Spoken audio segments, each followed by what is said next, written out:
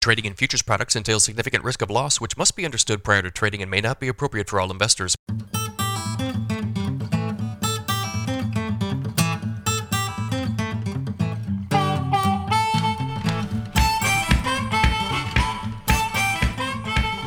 Good morning, everybody. It is Monday, April 25th, 5:53 a.m. Central Time as I speak here. July corn futures down 1 3/4 at 7.87 1/4. December corn down 4 1/4 at 7.20 1/4. July soybeans down 23.5 cents at 16.64 1/2. November beans down 19 3/4 at 14.85 1/2. July Chicago wheat up 5 3/4 at 10.81 1/2 last trade. July Kansas City wheat up 10 1/2 at 11.60. July spring wheat is up 13 cents at 11.75 3/4. If you guys are listening on the podcast, appreciate it, guys. Leave me a rating, leave me a review if you have not already. If you are watching on YouTube, make sure you hit that subscribe button, like these videos, leave me a comment. I'm getting really close to my long-standing goal of 5,000 subscribers on YouTube. If you need some additional assistance from me, guys, go to my website. It is www.standardgrain.com.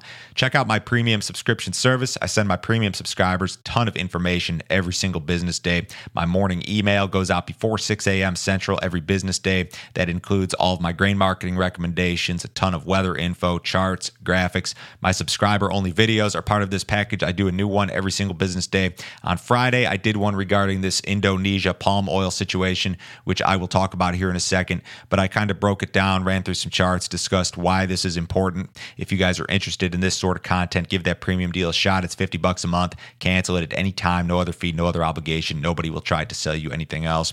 We had some rain across the Corn Belt over the weekend, snow, rain, all sorts of precipitation. North Dakota pretty wet, a lot of South Dakota, central Iowa was wet, kind of northeast Texas into Oklahoma, parts of Arkansas, and a lot of, Illinois, Indiana, Minnesota saw some rains here and there. On the radar this morning, you have some rain over Texas that goes in through Arkansas, through Missouri, southern Illinois, into parts of Tennessee. This deal is going to work its way out by tomorrow, and then you're going to be dry for several days.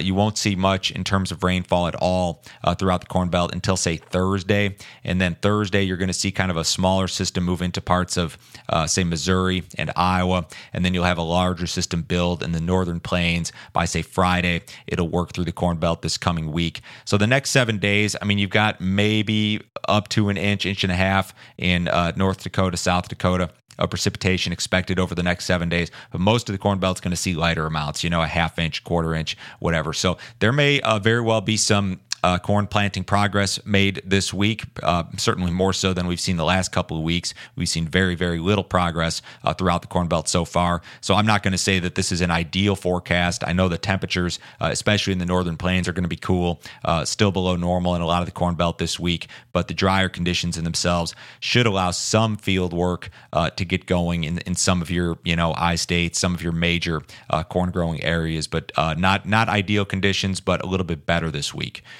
Indonesia will ban palm oil exports effective Thursday this week. Now, the story has changed a little bit since Friday. The country is the world's top producer and exporter of palm oil, which is the most widely consumed vegetable oil globally. Soybean oil is second behind that. Indonesia's president said on Friday that he wanted to ensure the availability of food products at home amid soaring global inflation. He said this: "I will monitor and evaluate the implementation of this policy so availability of cooking oil in the domestic market becomes abundant and affordable." The move was unexpected, according to most traders. Global vegetable oil markets spiked on that news initially on Friday. Now, this morning, Bloomberg is reporting that the ban is not nearly as restrictive as was feared initially. They are reporting that only exports of higher valued processed products will be banned. Exports of crude palm oil will still be allowed. So the soybean oil market, the palm oil market correcting a little bit, kind of a whipsaw is how Bloomberg put it. So, high prices, generally speaking, of soybean oil and more importantly, soybean meal have kept U.S. crushers profitable despite high soybean prices. But this story is kind of a whipsaw back and forth deal here, given the headlines. Large money managers remain heavily long the row crop markets. Funds were net buyers of corn and soybeans in the week ending April 19th. Large speculators continue to hold historically large net long positions in the row crop markets, and they hold kind of a modest long of about 15,000 contracts in the SRW wheat market as of last Tuesday's close. You've probably seen some liquidation since last Tuesday would be my guess. We've seen kind of a very short-term trend lower over the last couple of days in the row crop markets, but still a lot of length in the corn market and in the soybean market, historically speaking. USDA reported a bunch of flash sales on Friday. U.S. exporters sold about 53 million bushels of corn to China, split between old crop and new crop, one of the larger sales we've seen as of late. There was an additional 11 million bushel corn sale to Mexico reported, also split between old and new crop, and a soybean sale to Mexico of about 6 million bushels, also split between old and new crop. So, you're still seeing some demand here, some flash sales, despite these very high prices. Crude oil futures trading sharply lower this morning. Your nearby June WTI contract traded below $97 early this morning after peaking above 104 on Friday. Rising COVID cases in China that's the big headline here. They've now got more cases in Beijing, sparking fears of additional lockdowns and reduced fuel usage. Shanghai reported record daily deaths over the weekend. China, of course, is the world's largest importer of crude oil, and this whole deal has sparked demand fears. Another market continues to decline, perhaps on some of the same stuff. Equity markets softer. The S&P lost 2.8% on Friday. That's an ugly day after a 1.5% decline on Thursday last week, and they're lower again here this morning. So kind of an ugly couple of days for the stock market. That index is moving toward its early March lows. It's now 11% removed from its all-time high, at least as of Friday's close. The Dow lost 981 points on Friday. Both indexes again lower this morning. Friday, I believe, was the worst day for the Dow Jones since October of 2020. Moving forward, this is a big week for earnings. You've got a bunch of tech companies out. Apple and Amazon, I believe, are out with earnings reports this week. The market is bracing, of course, for more Fed rate hikes. Financial markets have already discounted a half-point rate hike in May.